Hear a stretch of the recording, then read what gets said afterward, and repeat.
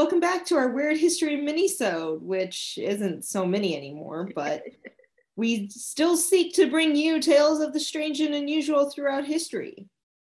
The question is, what are we talking about this week? I'm not going to tell you just yet. What? Nope. I don't get the topic even? No. Not even a little hint? Well, okay, I'll give you a hint. It's medical quackery, which, yes, I know this seems to be the third medical quackery weird history in a row, but they're fun. This one was, okay, so this one started off with a listener suggestion and kind of went off the rails to something I was not even expecting. So before I start, I want to thank Meg for sending us I don't know if it was a suggestion or just a post, but she sent us something about Lister, the surgeon, with his 300% mortality rate, which, if you're not familiar with the story, he was supposedly one of the fastest surgeons. And during one operation, he sliced the finger off of one of his assistants. It gangrene. The assistant died. One person fainted and passed out in the operations room. And then the patient also died. So I was like, well, I've heard of this. Let's look into it, see if we can make a weird history out of it. And it went completely in a different direction than I expected it to. This is gonna be fun. Oh my goodness, you have no idea. I had so much fun researching it. I couldn't stop laughing. And if you liked some of the craziness from our Victorian Bake-Up episode, let alone the ads that we went through, you are going to have some fun with this one. But before we get into the crazy medical quackery, sort of, I'm going to give you some background on a specific medical doctor. Now, this is, of course, not the quackery part. This is some factual background information. So we're going to start talking about Dr. Joseph Lister. And he was born on April 5th of 1827 in Essex, England, the second of three children born to Joseph Lister Sr., who was a wine merchant and an amateur scientist. They were also practicing Quakers, and when he was old enough, Joseph actually attended some Quaker schools. And these schools actually strongly emphasized an education in science, which would be an education that would lead him down his medical path. At the age of 19, he was actually in attendance in England for one of the very first surgeries that actually used anesthesia. Go back to our laughing gas episode of our weird history, and that'll give you some idea of the time frame that this actually happened. The following year, so at age 20, he earned a Bachelor of Arts. And not long after that, he actually qualified to attend medical school and soon earned a BS in medicine and surgery. And here he also won 2 gold medals in medicine and became a fellow of the Royal College of Surgeons in 1852. Not too bad before you're 30. Now, not long after he landed that position as a fellow at the Royal College, he also gained a position as the dresser for the professor of clinical surgery, James, and I don't know if it's Syme or Simi. I'm going to go with Syme. And if you're not sure what a dresser is, it's literally someone that dresses you, which was a position back then. It was actually a highly sought after position for some really, for nobles, for royalty, for professors, kind of like an internship of sorts, sort of. But eventually, Joseph Lister also became the professor's house surgeon as well. So that's he's really, really good at what he does. And while he was there, he also ended up starting to date Syme's daughter, Agnes. And the two were actually later married. And eventually, she would become his very long time lab partner. And together, they both worked towards discoveries and advances in medical research. She also had, being her dad was a clinical surgeon, she grew up around medicine and was very, very keenly interested, particularly at a time when women weren't really allowed to do these things or expected to do these things. So early in his medical career, Lister was also very keenly aware of what was called ward fever. This he actually noticed was very incredibly common after surgeries, and he was able to conclude that ward fever wasn't something that was caused because of the surgery itself, but what the infections that were caused after surgery. So when he compared compound fractures to simple fractures, he actually concluded that open wound injuries would be the ones to actually exhibit infection. And having concluded this, he actually began to practice very strict hygiene procedures prior to surgeries, including washing his hands, washing his instruments, things that are standard and required today. In the 1840s, let alone prior to that at any time, mostly in history, this was not standard practice. And most people weren't even aware of germs. There was the germ theory was going around at this time, but most people even refused to even accept that there were organisms they couldn't see causing these things. And in fact, most surgeons would walk around wearing blood-stained clothing, blood-stained aprons, blood-stained hands, using blood-stained instruments that were used on previous patients with their blood on it, now using in a fresh patient with the same blood on it. Many of them actually considered this blood-stained anything to be actually a status symbol of the surgical profession. Ew. Now, when Lister began his clean, hygienic practice, he was actually jeered at and scoffed at by many of his peers because it was considered to be wrong in their eyes. Lister himself was also quite familiar with the works of Louis Pasteur, his advancements in vaccines, fermentation, and pasteurization. And Lister even agreed with Pasteur's conclusions that germs were actually contracted via the air. And having grown up around wine, he was very well aware of fermentation, which was also caused by germs. And again, and they both believe that germs themselves and infections were not something that just spontaneously happened, which was actually a common belief also at the time. Also, at the same time, carbolic acid was being used to disinfect London city sewers. And apparently it worked so well that Lister decided to make some experiments using it for cleaning purposes in the home and concluded that it was actually safe to use on humans and began to use it to wash his hands and his instruments prior to surgery. He would also treat wounds dipped in carbolic acid and use it as like we do with antiseptic wipes today, and even created an aerosol spray using carbolic acid as a way to disinfect rooms, much like Lysol. And he would actually go on to publish his successful findings in 1867. So not surprisingly, given the views of people at the time, the discoveries took quite some time to take into effect for the medical community. Many actually saw it as a waste of time to disinfect everything before surgeries. And as I mentioned, others even refused to believe germs even existed. It took 12 more years before his hygienic practices would be accepted on a widespread scale. But those who did take it up early quickly began to see that their patient infections and possible post-death surgery or post-surgery deaths went from around an 80% infection and mortality rate down to nearly 0, because you're being clean and you're not using it blood-stained and infected instruments. It's common sense with this one, but apparently not back then. So by 1877, his practices had caught on kind of everywhere within the globe, more or less, except his homeland of England. And this didn't actually happen until he was appointed professor of surgery at London's King's College Hospital.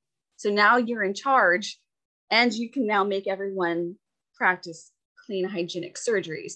And by 1879, it was an accepted practice worldwide because it was proven to actually be successful and not having infected patients that would die. Lister would also go on to introduce rubber tubing as a source of drainage after trying it on Queen Victoria. And it was, of course, successful. And he also introduced sterilized wire for setting bones, and as well as introducing catgut for use of internal stitches instead of the use of silk, because catgut dissolves in the human system without causing infection. I mean, silk is good on the outside. Silk stitching is still used, but catgut needs to be used on the inside for sewing up organs because it dissolves, but doesn't cause infection. Silk will cause infection inside the human body. Yes, that makes sense. But I'm sorry, can we go about 2 steps back where you talked about Queen Victoria for a second? Go ahead. So I'm sorry, he repeat this fact because I'm slightly confused. He did what on Queen Victoria? He drained an abscess that she had under, I guess in her armpit or under her arm, but she had an abscess. And he was able to, using rubber tubing, which is common practice for a lot of tools today for drainage wise, was able to put it in his drainage apparatus and use it to drain the abscess. Okay. I was confused for a second because then you jumped straight into bones. Well, I wasn't done with Queen Victoria. I'm sorry. Did Queen Victoria break a bone and I just missed what you said? I'm so confused for a second here. No. This was also the time that he was Queen Victoria's personal surgeon. Okay. Yes, that part I remember hearing. And then I got confused on where you went after hearing about Queen Victoria and then setting bones. Yes, this was one of the surgeries that he performed on Queen Victoria as her physician and surgeon. And she would actually go on to knight him in 1883, and he would become Lord Lister of Lyme Regis in 1897, and would also go on to establish the British Institute of Preventative Medicine, which was later changed to the Lister Institute. Not too much unlike Humphrey Davies, going back to our laughing gas episode here. Because Humphrey Davies was also very instrumental, and although it took about 20 years, but instrumental in having anesthesia being used for different surgeries and a way of preventing pain. So now, Joseph Lister's longtime partner and wife, Agnes, unfortunately died in 1892, which, according to many, left Lister very, very melancholic. And then they were together for at least good 30, 40 years. And this eventually would cause him to retire the following year in 1893. And he passed away in Kent on February 10th of 1912 at the age of 84. Now, that's the sciencey bit. Now we're going to get into the slightly wackier bit. So, as we said, by the 1870s, Lister's antiseptic practices were beginning to take hold across the globe. And this passed through the hands of a St. Louis, Missouri-based doctor who took note of the practices and began himself to develop an alcohol-based surgical antiseptic. And this was Dr. Joseph Florence.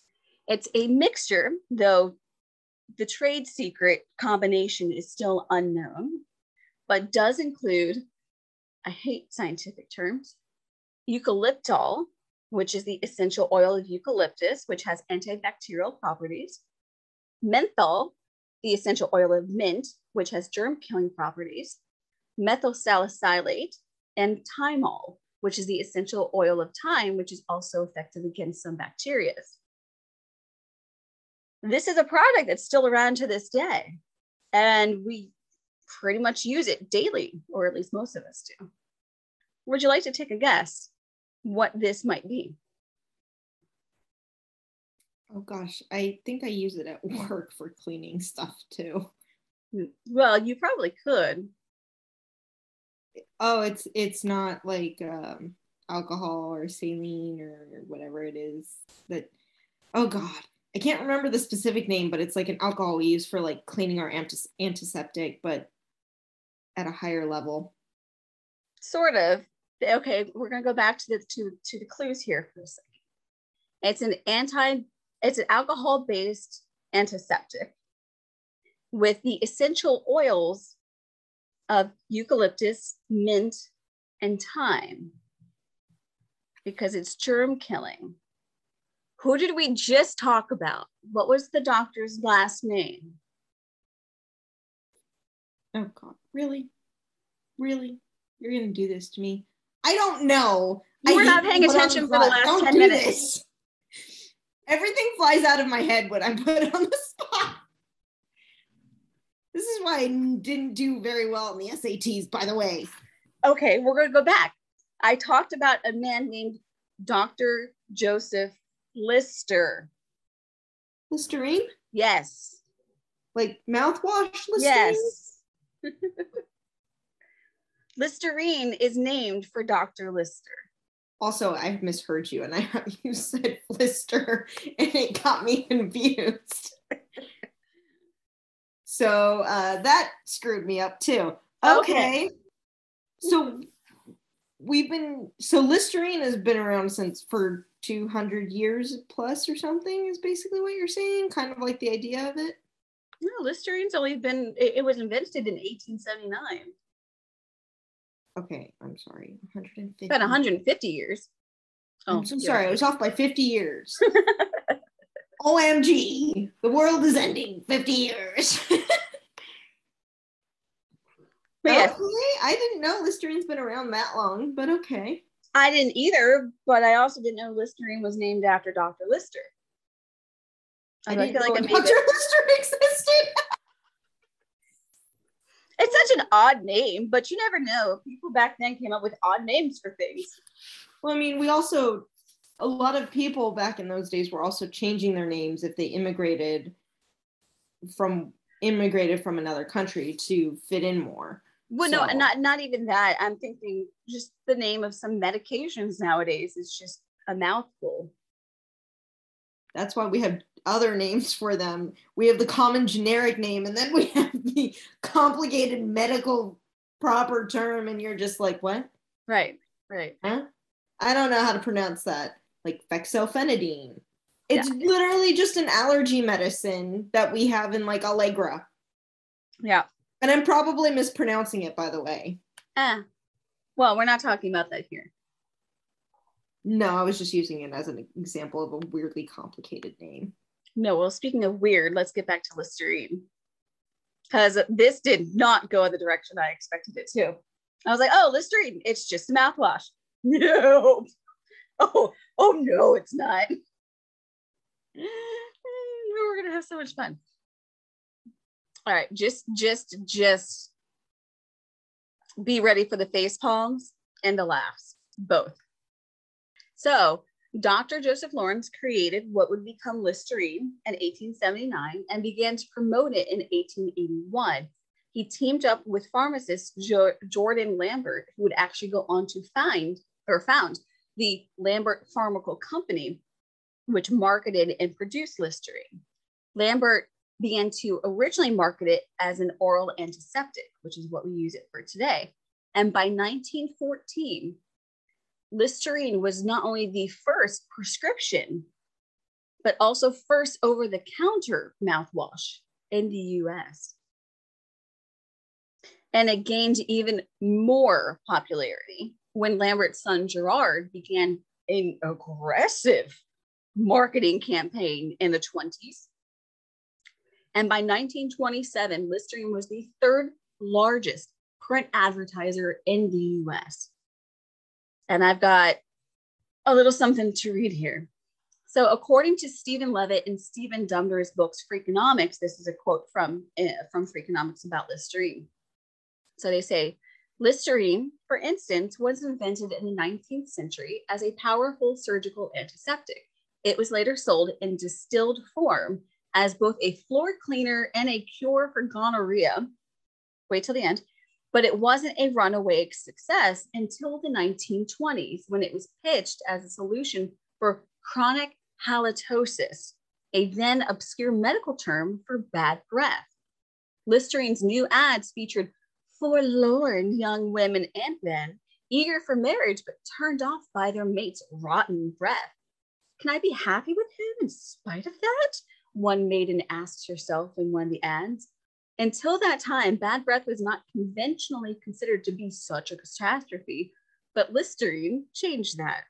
As the advertising scholar James Twitchell writes, quote, Listerine did not make mouthwash as much as it made halitosis.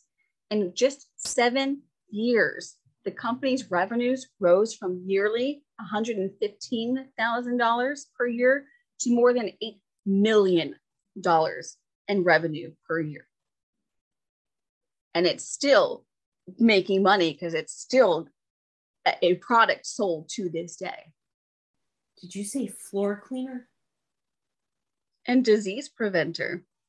And not just those either. You ready for it? No, probably not, but go for it anyway. You're never ready for it. So from the 1920s up until 1976, Lambert Pharmaceutical Company claimed that Listerine could prevent common colds and sore throats because it's an antiseptic for a very short time. This is the part that just blew my mind, and I found pictures and I will show them to you. Only, as far as I could tell, this only happened in 1927. So it was very, very short-lived. Listerine even created and marketed. I just can't. Of all the things, I just can't. I can't until you tell me what it is, and then I really can't. All right, just take a breath. You ready? Listerine cigarettes. What did they do? Soak the tobacco in Listerine? Uh-huh. This is going to help your bad breath, but you'll still smell like a minty cigarette. Uh-huh. My breath smells so much better smoking this. I'm smoking tobacco, but I'm getting my oral hygiene done at the same time. Oh, Lord. I have pictures. I want to see. I know, I will. I will show them to you, but I'm not done yet. Wait, there's more? Oh, there's more. Oh, God. Okay, face palm ready. So that was just the 20s. From the 30s through the 50s, it was also touted that if you apply it to your scalp, it would prevent, quote, infectious dandruff. It was also promoted as a floor cleaner, hair tonic, deodorant, and a, quote, beneficial remedy for diphtheria, dysentery, smallpox, and even gonorrhea. There's also shaving cream and chest salve as well for children. Shaving cream for the men, chest rubs for the children. Listerine and Vicks VapoRub don't smell too very differently. Listerine shaving cream. I got you. I can just see my legs burning as we talk. The burning as I'm shaving. But yeah, they for about 50 years, they touted that Listerine was beneficial in killing the bacterial germs for diphtheria, dysentery, smallpox, and gonorrhea, as well as curing or preventing your sore throat and colds, preventing you from having pneumonia. Which, who knows? Maybe if I gargled some Listerine, I would have not had pneumonia. Now, as I said, I have ads. I have so many ads, but should we finish this research first and then we get into the ads, or did you want to go over the ads first? I'll let you decide. Let's go over the ads at the end. You got it. Because I feel like I'll just linger on them if I see them in the middle of this. Fair point. Okay, so why 1976, you might add? Because the Fair Trade Commission, the FTC, declared that these claims that have been going on for about 50 years now were misleading, and that Listerine had no efficacy in preventing or curing any of them. And the Lambert Pharmaceutical Company, which is now Pfizer, was ordered to stop their campaign. And in fact, the company was ordered to specifically mention in their ads going on, Listerine will not help prevent colds or sore throats or lessen their severity, and even had to add the contrary to previous advertising to all of their ads from then on. Now, Listerine, just for fun extra fact, would remain in its original glass bottle packaging and its original flavor up until the 1990s, when Cool Mint and Fresh Burst were introduced, which are the standard flavors you see today. They also launched a natural citrus flavor in 2003, and vanilla mint was launched in 2006. Now you're thinking, Listerine's in a plastic bottle. I've never seen it in a glass bottle. It changed its packaging in the 90s as well. It's no longer sold in a glass bottle. Now, to end on this very fantastically odd note, although I've got a little extra afterwards that I could not pass up on because I always have to end on something extra weird. According to an article from Melbourne's Sexual Health Centre in 2016 in Australia, Listerine may actually be able to claim that it can kill the bacteria that causes gonorrhea. Possibly. So a quote from the article reads, Listerine mouthwashes at dilutions of 1 part to 4 parts for 1 minute resulted in significant reduction of the total N gonorrhea counts, the medical trial found. After gargling the allocated solution, men in the Listerine group were significantly less likely to be culture positive on the pharyngeal surface, 52%, compared with men in the saline group at 84%. This is a research that's led by Dr. Eric P.F. Chow and was conducted from May of 2015 to February of 2016. He's going to go on to do more tests. He's got a group of about 500 men that he'll be working on. And according to the article, Cool Mint flavor and the Total Care styles were used. Total Care is one of the newer styles. That's your antibacterial and anti-gingivitis, your whitening, all in one Total Care mouthwash. And they're also trying to study the comparing Listerine's possible effectiveness of killing the gonorrheal bacteria to other mouthwash brands as well. As weird as that sounds, it's also fascinating. It's an antiseptic and it has germ-killing properties to it. I just don't know that gargling mouthwash is going to kill gonorrhea. I don't know either. I'll leave that to the experts who have their PhDs, MDs in the field. That's what they're for. But fascinating stuff. Oh, we're not quite done. Oh. What's more now? Well, this is a little tacked on at the end because I don't think that there's enough for me to do a whole episode unto itself for this one. So I had to tack it at the end. When I was looking through the ads, which I'll go into in just a couple minutes for Listerine, I kept coming across some more ads for another product, which is actually a longtime competitor to Listerine, but in a different format.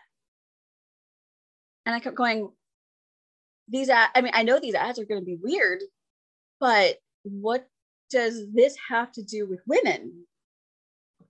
Because when the Listerine ads were both towards men and women and children and things like that, this particular product was geared specifically only towards women.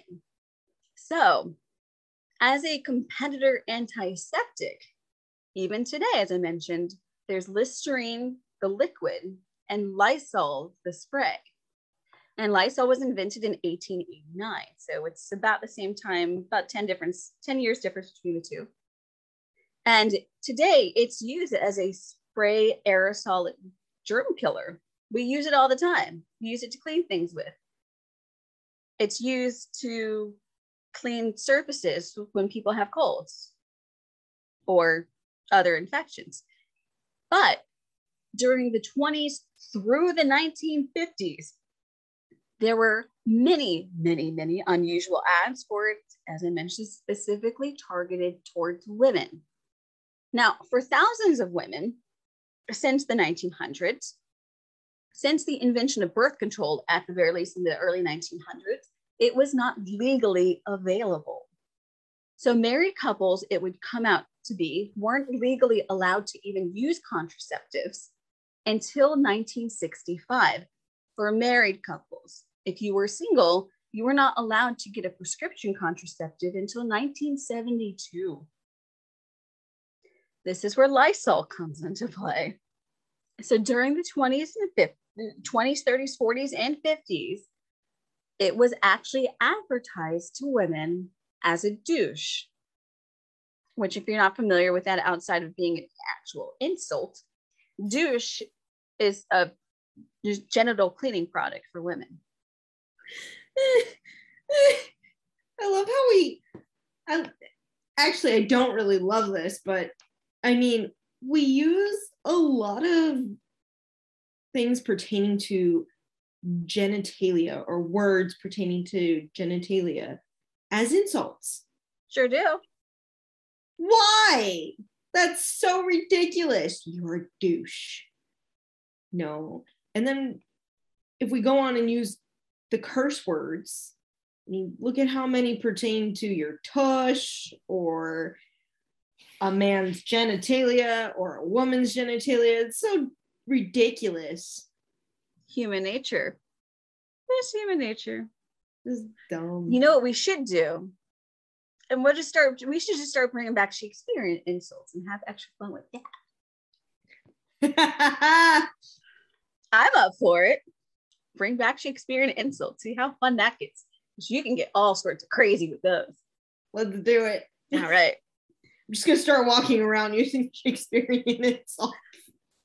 Or I can use the ones from Looney Tunes too. What a maroon. That was maroon is a color. What? Oh, never mind. Yeah, Bugs Bunny, just Gully Bowl episode. I know. All right, you ready to get back into the Lysol for a second? No. Good. I'm kidding, of course. So the advertisements, as I'll also have pictures for, would show men turned off by their wives or girlfriends, or women being shamed for being unmarried, and said that Lysol is your cure. But what's really going on was a lot more subtle advertising than just saying your genitals smell, which everybody's genitals smell. I don't care what sex you are. And it was touted as a form of hygiene, but the subtlety of it was also saying that it's a form of birth control because you weren't legally allowed to acquire birth control. So from an article from Smithsonian, it's quote, "These ads aren't frightening women into thinking that their genitals smell badly. According to historian Andrea Tone, feminine hygiene was a euphemism. Birth control was illegal in the US until 1965 for married couples and 1972 for single people. These Lysol ads were actually contraception. The campaign made Lysol the best-selling method of contraception during the Great Depression." And the article would also go on to state that by 1911, doctors had reported 193 Lysol poisonings and 5 deaths from uterine irrigation. Despite reports on the contrary, Lysol was aggressively marketed to women as safe and gentle. Once Cresol was replaced with the I hate medical terms, orthohydroxydiphenyl in the formula, Lysol was pushed as a germicide good for cleaning toilet bowls and treating ringworm. And Len and Finks, the company that made the disinfectant, also continued to market it as a safeguard for women's, quote, dainty feminine allure. Now, note, do not ever use Lysol as a feminine hygiene product, ever. It's, to this day, not a good idea. They may have changed the formula, but don't do it. Lysol may have been maybe corrosive to the sperm in terms of a contraceptive, but it also damages the tissue inside the uterine. It's only meant to be used on hard surfaces. If it treats toilet bowls, you don't want to use it inside a human body. Well, that's like saying don't drink Coke. Well, it's not good for you anyway. Yes, but it's highly corrosive as well. Also, it is highly corrosive as well. I'm not disagreeing. I'm just saying Coke is still something we can drink. If you're going to drink soda, drink it in moderation. This is the US. We don't do moderation. That's true. I'm just saying for health reasons, do that in moderation, because it has been proven that Coke is great at cleaning your freaking toilet. Not only that, you can dissolve meat by using Coke. You can dissolve what? Meat. You put a slab of meat and pour Coke over it and let it sit. It will dissolve the meat off the bone. Yes. So just be careful with what you drink and put in your body, but please, like, Lysol is a cleaning product, but for your like countertops and your bathroom, please don't put it in your body.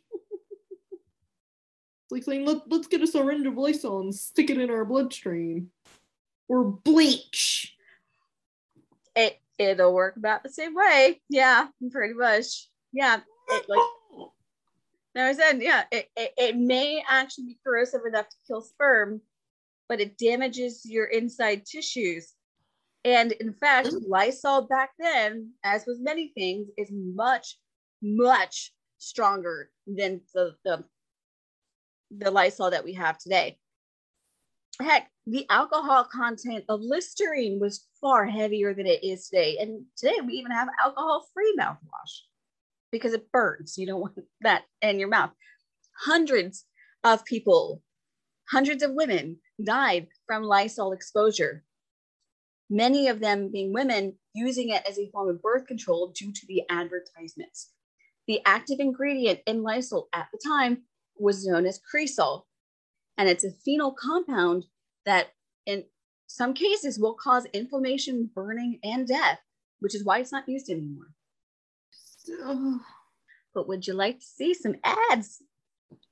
Might get a jollier note at the end.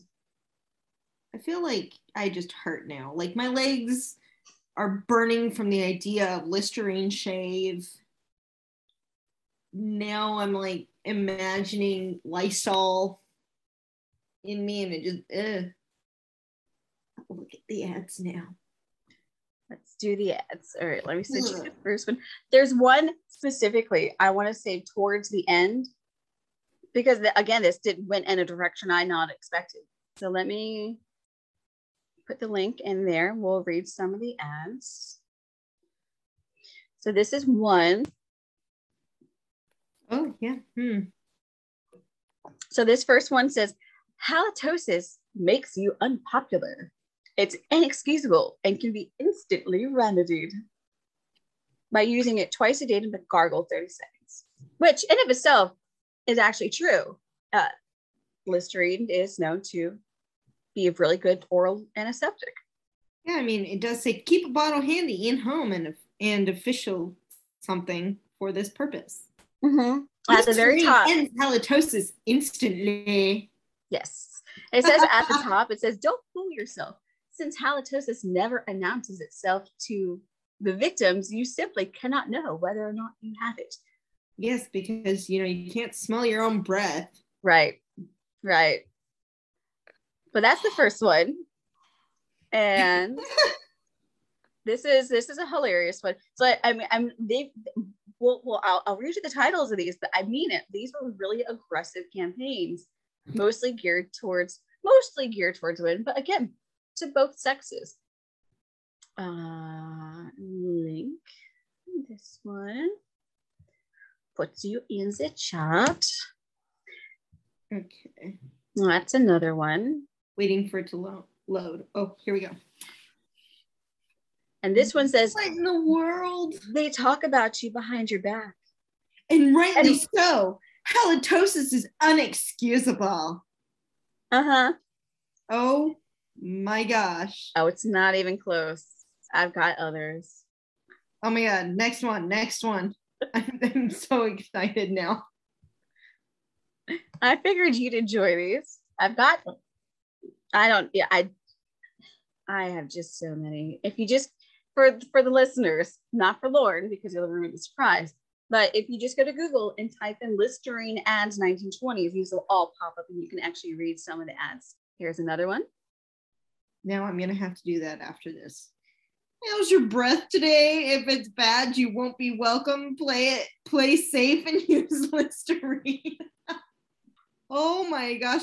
And then you get, and of course it's, accompanied by drawings and pictures. And one of them, I've noticed that in every single one of these so far, instead of a man, it's always one woman sitting on the side. She's the one rejected because of her halitosis. But you notice it's just women so far. It's the women with the bad breath and men that need to use the shaving cream. That's pretty much how that went. Although I've got a couple that go towards a bit of both. So here's another one. And this one I would recommend going back and reading later because there's an actual storyline to this entire article. She couldn't bring herself to tell it. So if you read through the latter half of the article, it's these two people that have known each other since grade school. And now he's a handsome young man and she's a vivacious young woman and they're in love. But he's telling her in the article, you keep breaking off our engagements. Do you think that I would just spend my father's money frivolously on you? I love you. And she goes, I know, but I can't. I know you wouldn't be stupid enough to do that, and she just can't bring herself to tell him that she's got halitosis. And it's ruining their relationship. Dramatic much? It feels like we're in Hollywood. Yes. Now here's one for men shaving. Feels like we're in Hollywood reading these in the dramatic, like, what are those soap operas? I was a theater kid. I'll have fun with this. I miss theater. Here's one for men shaving. Feel well and keep well and use Listerine after shaving. Be safe, antiseptic, exhilarates the skin and guards against infection. Tell your wife about this. Most of the articles that I'll see, if you pay attention, at one point somewhere it says, tell your husband about using Listerine's antiseptic shaving cream. But when it's an article about men, it says, tell your wife about the antiseptic properties of using Listerine as a facial tonic. Oh my God, I can feel my face burning as we speak. Here's one for the facial tonic. I feel like I'd be using it like a toner back in those days, and I can just feel the burn. There you go. Here's one for the tonics. Okay, well, it is an astringent. It's an antiseptic. It's not like, say, unused as an astringent. Not like, say, using tea tree oil nowadays, except I don't know that we use tea tree oil as a mouthwash. Delightful and so inexpensive. Dear Lord. Listerine, the safe antiseptic. I think I just died. Oh, here's one. Here's one I actually didn't read, but let's see. This is one I think for a worker. Listerine throat tablets, is that what that says? I think one of them, I think on the right-hand side in the little circle of the picture. Interesting news. Listerine throat tablets containing the antiseptic oils of Listerine are now available. Well, I think it says this, if I'm reading this correctly, it's just kind of hard to read, but while we frankly admit that our tablets or candy lozenge can deodorize the breath, the Listerine antiseptic oils in these tablets are very valuable as a relief for throat irritation. Yes. Okay. So 25 cents a package. Dang. Yes. Okay. So cheap. Here it is. So I saved the image and I blew it up. So the phrase under the picture is a very stern business looking man. And it says, shall I discharge him for it? And the caption underneath says, Andrews, senior partner of the firm, was in a quandary. One of his salesmen, an engaging young fellow and possessing the finest approach to prospective purchasers, simply failed to make any kind of showing at all. In a confidential talk with him one afternoon, Andrews discovered the reason. Yet he didn't know whether to tell him about it or simply discharge the man. What would you have done? It's all about his bad breath, his halitosis. And then it says, also continuing, it says, sometimes, of course, halitosis comes from deep-seated organic disorder that requires professional advice. Oh, dear Lord. Right. Now we know how to actually deal with halitosis, but Lordy be. Well, yeah, brush your teeth. Floss. Brush your teeth and your tongue, too. Now, there's also a toothpaste. That one's not Listerine. That's Lux body soap. Hold on. Oh, here's this one. Okay. This one I love. I had to actually read it. I just want you to read the title in. This is horrible. Let the tide take her out. I won't. That's horrible. I'm not going to take you out because you have bad breath. So why don't you go drown? Pretty much. So the rest of the caption talks about this very beautiful young woman, and she goes out on dates with guys, but she only ever goes out on one date. They never ask her out for a second, but they wouldn't tell her why. She didn't know. And then she found out she had halitosis. And then this is another one if you want to talk about women behind their back talking about people. So this one, you'll see a couple dancing and then two women behind them at a table looking at them. And one of them proclaims, he's hanging himself right now. Because the woman the lady he's dancing with has halitosis and he is not enjoying himself. Looks like he's got a smile on his face to me. But also, that's just horrible. He's hanging himself. These are horrible. I don't like these. There were tons of sexist ads back then. It's not just sexist. It's also just a consistent message of the young lady. No, the tide can take her out. She can just go drown. She's pretty, but I don't want her breath smells. Like, that's horrible. Come on, Listerine. These are bad. The one true friend she has is a bird. Oh my God. The rest of the article goes on to say that she was an incredibly popular woman. She made a really good life for herself. She had hundreds of friends, constantly going out to engagements, had lots of wealth and money, but all of a sudden it stopped. But she couldn't figure out why. And all of a sudden, no one would visit her. No suitors to call on her. Her wealth sort of dwindled and her business prospects dwindled. And all of a sudden she's left with just her bird as her only friend because she had halitosis. Lord above, really? Have you seen the hygiene of the medieval ages and yet they were still fine with getting together with other people? Well, they also didn't really have sugar like sugar wasn't much of a thing in the medieval ages, and it wasn't much until the 1600s. No, but neither was a toothbrush and toothpaste. Well, not in England. The first toothbrush, as we know it, was invented in China in the 1400s. That's my point. Think of it. Outside of China, 1400s, how many people were, for goodness sakes, people were going to the bathroom in the streets. People were brushing their teeth with twigs just to get the plaque off. Yes. And therefore, your breath isn't going to smell good in these times. They're acting like, I reject you because your breath smells horrible. But how do you think that humanity still exists today? They still went on to get married and be with a partner, even though they stink because there was nothing else you could do. Well, if everybody smells, you have nose blindness and you can't really tell anyway. But the point of all of these advertisements and touting halitosis, you've seen, it's not saying that everyone has bad breath, it's everyone has halitosis. It's a scientific Latin term, and using it in advertising, at least at the time, makes it sound much more professional and will get people's attention because it sounds medically professional. Still ridiculous. Read the next chat.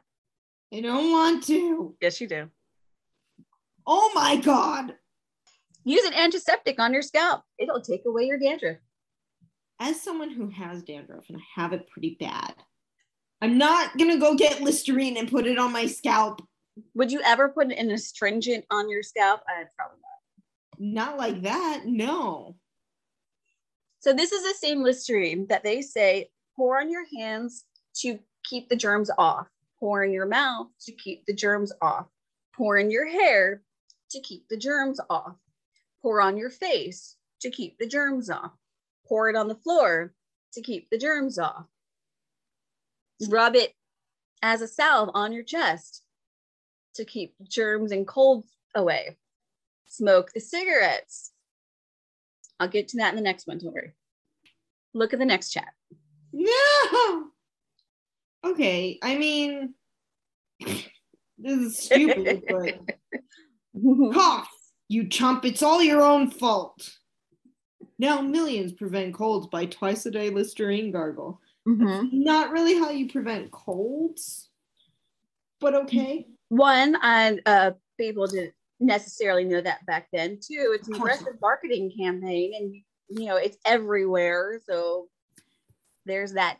And in some of these advertisements, it says that 30 seconds with Listerine. I'm sorry. And the modern advertisement for Listerine says 30 seconds with Listerine twice a day will prevent and reduce plaque and gingivitis, which is actually true given the kind of styles and types they have, especially if you get the Total Care Listerine with anti-gingivitis properties to it.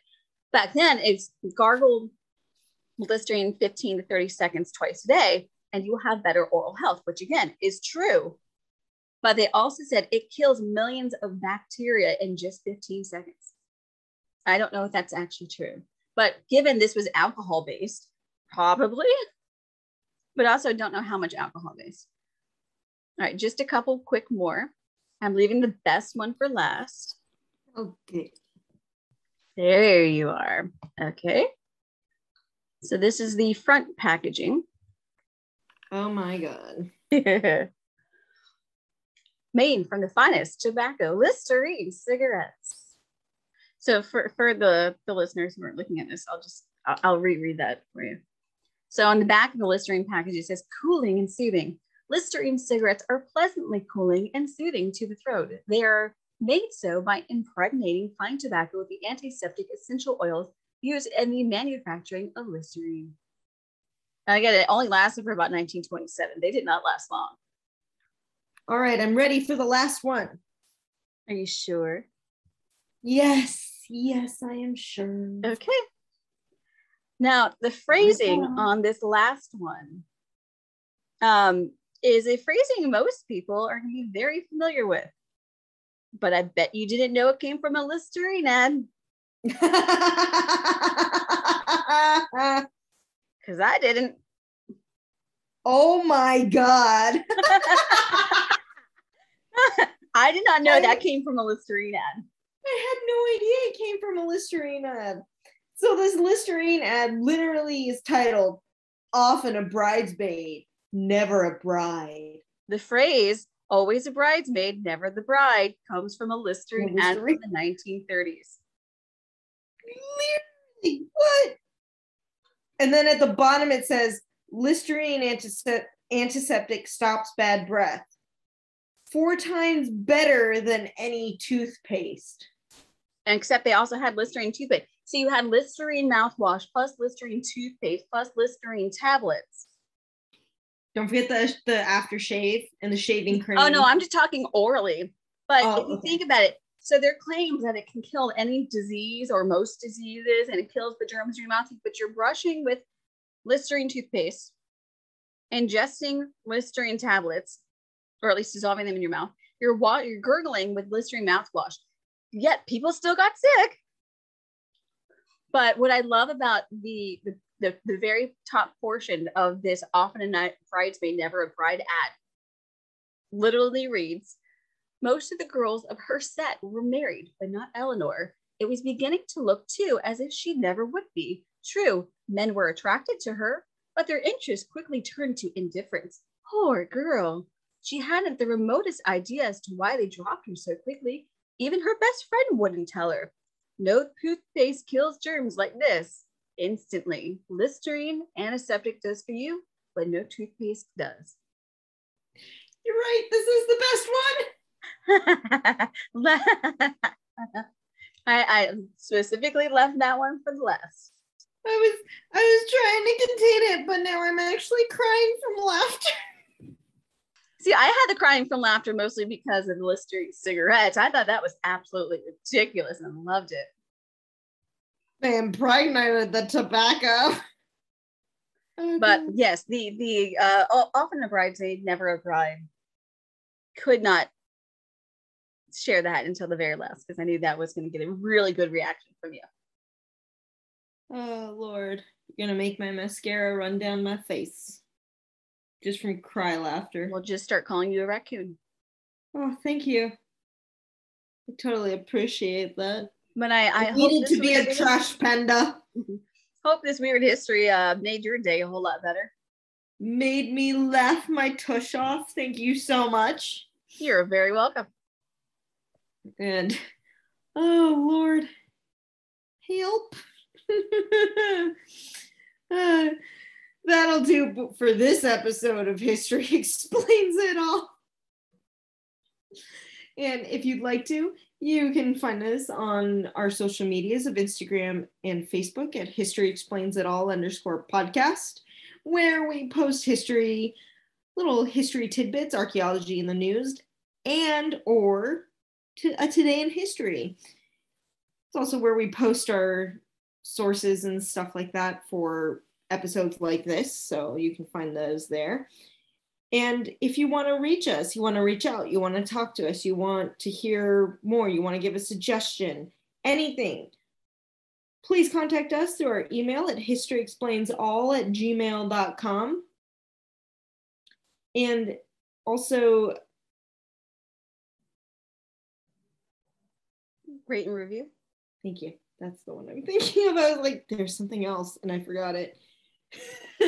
And also, please leave us a rate and or a review on Apple Podcasts. That's how people find us. And we also like to hear what you think. It's really nice to know. We will read them. Absolutely. So and we also want to thank listener Meg for giving this suggestion that went completely off rails. And yes, this was awesome. I hope you enjoy it. I had a bomb time. Thank you so much. It was an amazing time. And we hope to see you next week as we trek through history to explain it all. We're never going to get that right. Nope. And come back for in 2 weeks for the next weird history. It's all going to be weird Valentine's Day stories. Woo! Perfection. All right, can't wait to hear it. But bye, everybody. Bye. We'll see you next week.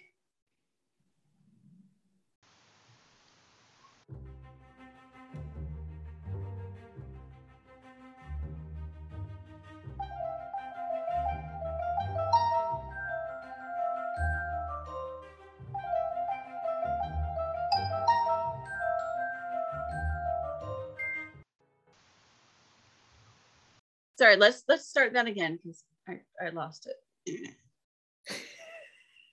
And you're gonna lose it later.